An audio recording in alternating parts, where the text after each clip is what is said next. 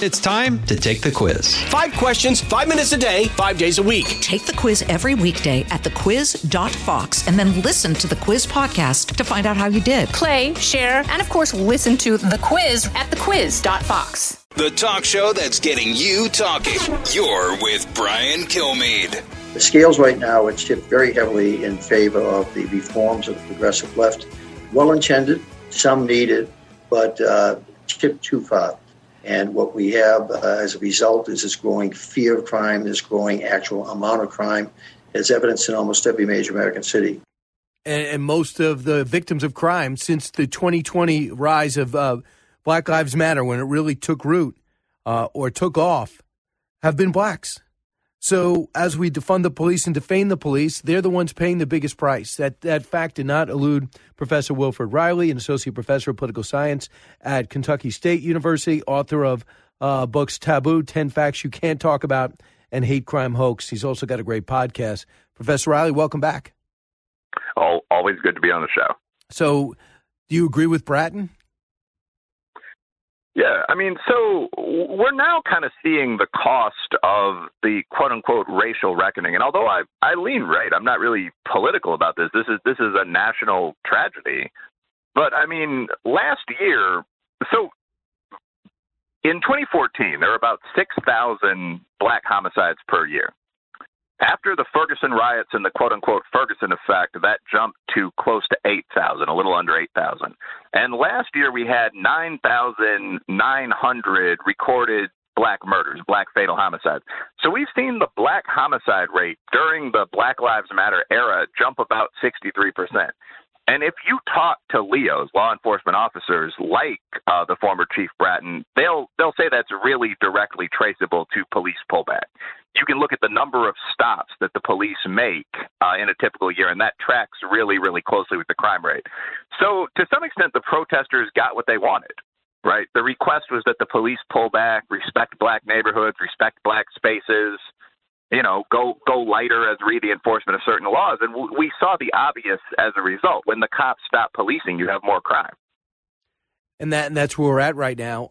When you look at the Black Lives Matter and the whole push there, I was shocked to hear the new mayor of New York say this after a particular night of death and destruction in Brooklyn and the Bronx. I think here's Eric Adams talking about BLM. I thought Black Lives Matter. Where are all those who stated Black Lives Matter? When are we going to start asking these serious questions? If Black Lives Matters, then the thousands of people I saw on the street when Floyd was murdered should be on the street right now stating that the lives of these black children that are dying every night matters. We can't be hypocrites. Wow. I mean, that gives you hope, this mayor, as a black mayor who was very critical of the police when he was on the police force, to say that, where do you think that comes from? Well, he said some wacky and mildly racist stuff, and he's griped about being a vegetarian. And so I kind of like Eric Adams. I mean, he's a good cop in his day. I think Adams is saying the absolutely obvious. I think that a more conservative mayor who said it with a bit less BSing time first might make even more of an impact on crime in that city.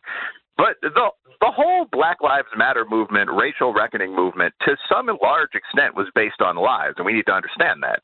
The original focus was this Ben Crump idea of open season, legalized genocide of colored people. Mr. Crump, if I have that correct, was literally Trayvon Martin's lawyer. It's the argument that the cops are murdering, what they say, hundreds, thousands of unarmed black men every year. It turns out that when myself, Heather McDonald, your news network, other people started digging into this, the total number of unarmed black men, unprovokedly, that are shot by the police in a typical year is about 10. Probably a bit fewer, actually, if you add in unprovokedly, totally unarmed. And in response, we saw this national movement where these very non-typical, these very unique and unfortunate cases, the George Floyd case, where there was horrible policing, but the guy may also have had an overdose, these were taken and shoved into the national spotlight and presented as normal. And the police pulled back by 20, 30% in a bunch of cities. And the result absolutely was what we just described. So when Adams says in a day there are 30 or 40 people shot and 2/3 or 3/4 of them are black. We're seeing that in most major cities, all adjusted for population size, but we're seeing that in Chicago and Louisville and Cincinnati and the cities near me. So if you truly think that Black Lives Matter, yeah, the same people, the same strong young men that were out in the streets protesting logically should be out in the streets defending their neighborhoods against gang members and criminals and strong-arm robbers. But I frankly think we'll be waiting a good long time before we see that, and that's why you need police doing it. So the thing is, there's so many people, I would put myself in that category, that want to help out. You know, there's situations in the inner city where kids are born with, you know, in maybe a single-parent household where they have on welfare, where they're attached to social programs, maybe don't have that role model to understand how to make it in this very, you know, competitive world. Maybe and have school systems that got plenty of money, but they fail them because they don't pay the teachers enough, whatever the situation is. I'd love to start helping. But when you see Black Lives Matter get this type of money, and then you find out that they're buying mansions rather than helping rebuild cities or putting boys and girls clubs and mentorship programs in Chicago and in Charlotte and in San Francisco and in Los Angeles, it drives you crazy. It forces people just to stay away, Professor.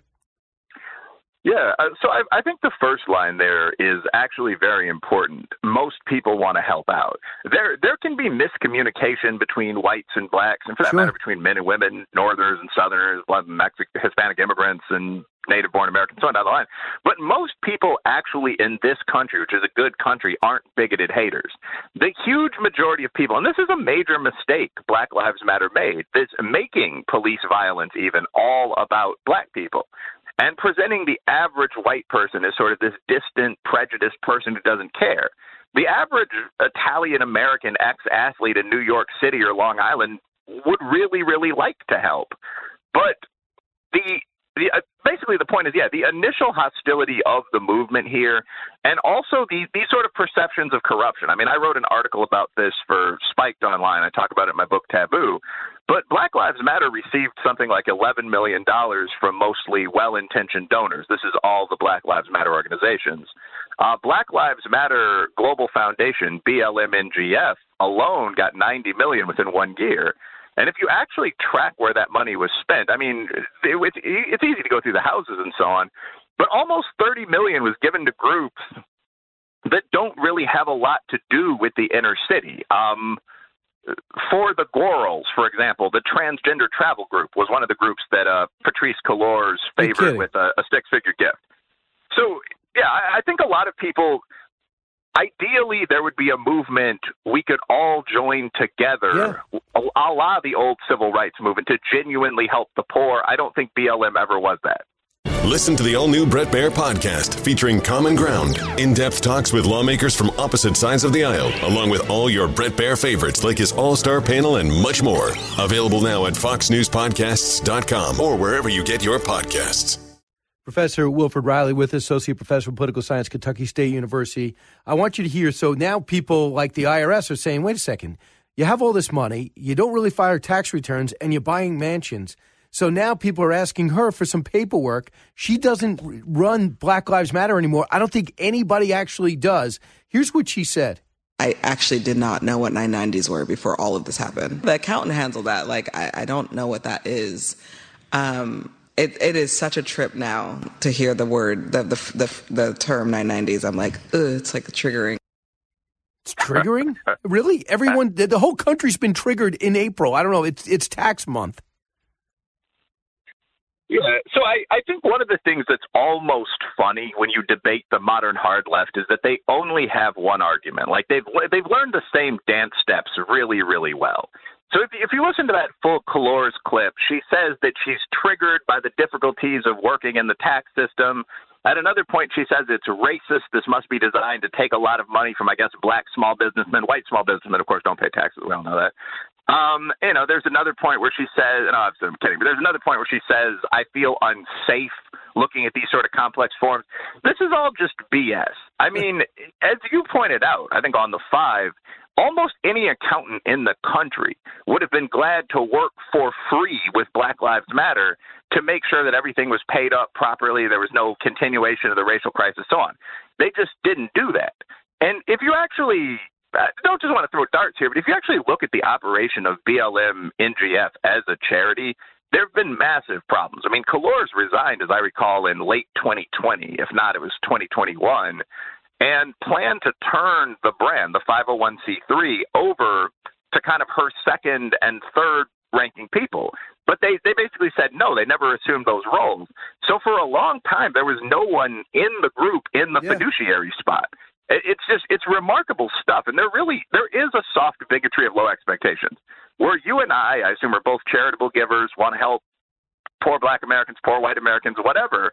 But where it is hard to take this seriously, and it's really unfortunate this is what ended up happening with this movement.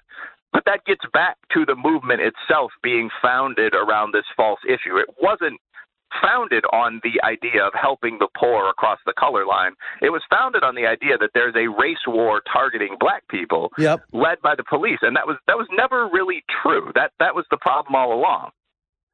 That was brilliant, because you talk to the police and go, really? It's my fault because of George Floyd? My Long Island cop friends, it's their fault? The ones that are working for 40? You come out of the academy. Do you know how much you make? $38,000 a year. And do you ever, they want to start passing a rule, you got to live in New York City. So that's, you become a policeman, not for the money, not for the glory, and now you find out you're the problem. A lot of people are just in our country, we're just walking away from this and saying, I'm not doing law enforcement anymore. And that's kind of where we're at. You know, I'm in Detroit, and I went to the Henry Ford American Museum of Innovation. Okay. And in there is the Rosa Parks bus. In there are these great speeches by Martin Luther King and Malcolm X, and they're rolling. And in there is an actual water fountain that says whites only, blacks only, and there's a actual bathroom that says colors only, whites only. I mean, people see that, like me, and listening right now, white people or non-African Americans, and are horrified. And we want to fix these things. And we go through it, we study it. I went through a mostly white working class community, grew up. We never ducked this. We had semesters just on civil rights and what LBJ did and what has to still be done. Never ducked it. So, of course, we could always improve on it. Having said that, we look at that and we can't pretend that was yesterday. We can march the progress, want to get better. And my question to you in the big picture is, how do we grow and say, look how far we've come, look how bad it was, and do it in a positive way? Is it possible? Yeah, of course it's possible. I mean, I think that what you're saying, and again, I grew up in a working class integrated community. I was born on the south side of Chicago, where you had African Americans, Mexican Americans, Italians, Irishmen. I moved to the east side of Aurora, many Eastern European immigrants as well, hardworking people. And I think that most Americans have a perspective pretty similar to mine or yours. I mean, most people at this point, 2022, think racism was bad. Percent of people that wouldn't consider it interracial marriage, like 4%. I think most people also go a step further and recognize the legacy of the past. There are more poor people on, say, an Indian reservation because of past abuse, even if rights are equal now, and we want to fix that. The problem is that what you could call critical race theory. My buddy Chris Rufo has done obviously a lot of good work on this, and I think the term is useful, but that doesn't provide a solution. That's not the civil rights movement. It's kind of the exact reverse face of everyone working together. So the whole CRT argument basically is that every gap in society now, this is Ibram Kendi word for word, is due to some new, hidden, subtle form of racism. So it's not enough just to work to help the poor. If a white guy works to help the poor, they're probably doing that for some crooked, manipulative reason. What you need to do is bring in these paid minority experts and consultants to lead. And that down that path, I don't think there lies anything. Racism is what it always was. It's disliking people genetically or ethnically. How can you stop it? You punish it in society. What do you do if people don't have a lot of money? You help them out, or more importantly, you teach them a skill. And I think as people come forward offering that, the group FAIR, Foundation Against Intolerance and Racism, does a good job, 1770, 69th. I think as these normal groups of middle-class citizens offer an actual alternative where they say, look, we've got blacks and whites here, Hispanics with jobs, we're working together. I think most people are going to latch on to that as opposed to sort of this endless wail.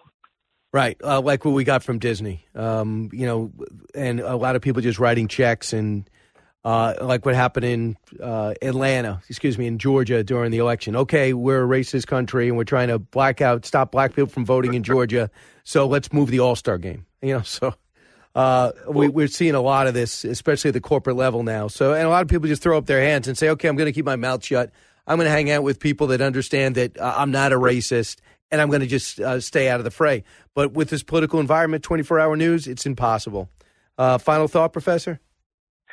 Yeah, I think that what you just said is unfortunate, and it's a sign of it's a corporate laziness is the main thing you're talking about, where, yeah, we do have some problems in this country that require us to work hard and clean up the residue of the past. Not many, still some people want to do that, but it's very easy just to look at the loudest voices, assume they represent minority communities or whatever, and write them a big check, but they don't. Almost no one on the ground in a black community, or for that matter, a poor white one in Long Island, wants the cops gone. Nobody.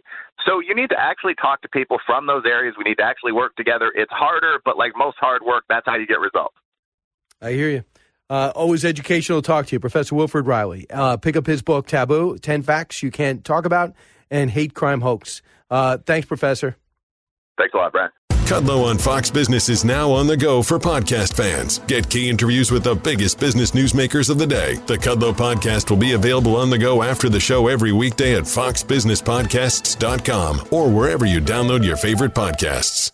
Listen to the show ad-free on Fox News Podcast Plus, on Apple Podcast, Amazon Music with your Prime membership, or subscribe wherever you get your podcasts.